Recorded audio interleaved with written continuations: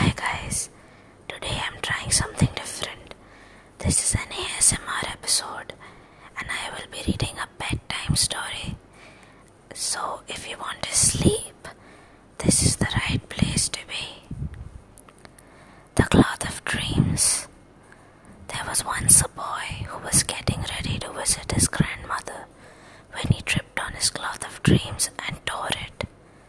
His grandmother had made the cloth of dreams and spread it over his cradle when he was born.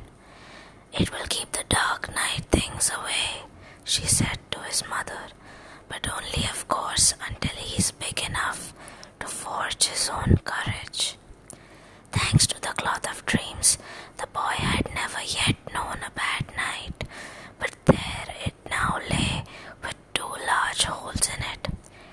"Never mind," said his mother.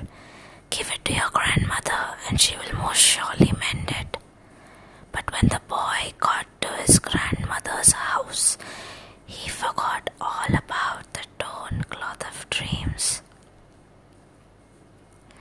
In the garden, the swing was waiting for him. Under the apple tree, the doves were calling to be fed, the goldfish were blowing bubbles in the lily pond, and the sundial was telling him it was supper time. In the kitchen, the table creaked with all his favorite food, salty and spicy, sugary and sweet, hot and cold and fizzy. In the bedroom, the pillows were punchy, the mattress was bouncy, and when he drew the cloth of dreams up to his chin, his grandmother lit a candle and told him the kind of stories he liked best, stories with rhyme and without reason. So of course, the boy forgot all about the torn cloth of dreams, but his grandmother had seen the holes as she made her way to her room, smiled sadly to herself. When the boy fell asleep with moonlight on his face, a chain of nightmares came out through the holes in the cloth of dreams, and as they were new to him, he was quite helpless in front of them. A frightful hag chased him through a wood full of leafless trees with branches like claws and caught him and tickled him with long, stabbing, bony fingers. He pulled himself away, but no sooner was he free than he fell into the jaws of a huge fish. Down he fell into its hot, steamy belly, which was so big the boy could stand up in it. He shouted and shouted for his grandmother, but no sounds came out of his mouth. When at last the fish opened its toothy jaws, the boy fell out with a crash and landed on a frozen puddle. Suddenly he woke up and found he was lying on the floor, shivering with the torn cloth of dreams beside him. Then he remembered the holes and what his mother had said to him. "Give it to your grandmother and she will surely mend it." So the boy picked up the cloth of dreams and opened the door of his bedroom. But oh, how dark the landing was, how big and dark. The moon had disappeared behind a huge cloud. His grandmother had taken the candle with her, and if there were other lights, the boy did not know how to find them.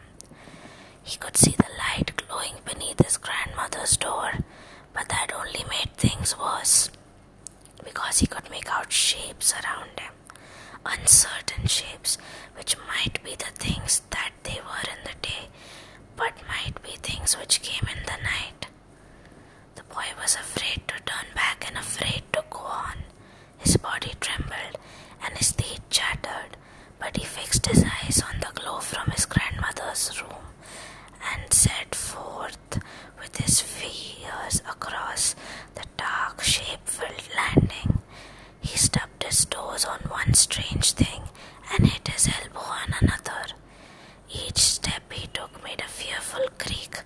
Something sighed in the curtains, and for a moment he lost sight of the light. But suddenly he was in the doorway of his grandmother's glowing room, holding out the torn cloth of dreams. "Horrible things came through these holes," he said, "and I made a dark crossing to come to you. Please will you mend it? With your help surely will. And she picked up an empty basket and led him to a little door that he had not seen before and sent him on a steep stairway. "You must fetch me threads from the sun and threads from the moon," said grandmother. But, stammered the boy. "No buts," said grandmother. "I am too old to climb the stairs." Gripped with fear, the boy climbed the stairs one by one and came out onto a flat piece on the roof which seemed to be touching the sky. The silver moon was fading into a green sky, and the golden sun was rising into a rosy sky. And the boy had never before seen anything so beautiful and powerful, so quiet and so certain. All the same, he was terrified. Surely the sun would burn him. Surely the moon would freeze him. But surely his grandmother would not let harm come to him. After all, it was she who had made the cloth of dreams to protect him. So the boy put out a brave hand and pulled at the sun's first rays, which he found were as warm as his grandmother's smile. Then he pulled at the moon's last rays, which he found to be as cold and as sharp as the fears in the dark, but he went on standing there firmly in his bare feet, pulling at the rays until the basket was full. Then he bounded down the stairs and gave it to his grandmother. In the twinkling of an eye, she threaded the gold and threaded the silver and flashed her needle through the cloth of dreams, and suddenly the gaping holes disappeared. "There you are," said his grandmother, holding out the cloth of dreams. "Not that you need it now. Tonight you have forged your own courage. Now you are on your own true sword and will know how to do battle with night and day, and light and dark, and smiles and frowns, and fears and joys." "Will I?" asked the boy in a whisper. "You will," said the grandmother, and they smiled at one another. Then, as the world was stepping out of night into a new day, the boy ran downstairs, two at a time, out to the garden and across the dewy grass. Onto the swing he jumped and swung it high, higher than he had ever before. So, I hope you guys liked this story, and I hope that if you wanted to sleep, it's become easier for you to sleep. Till the next time then.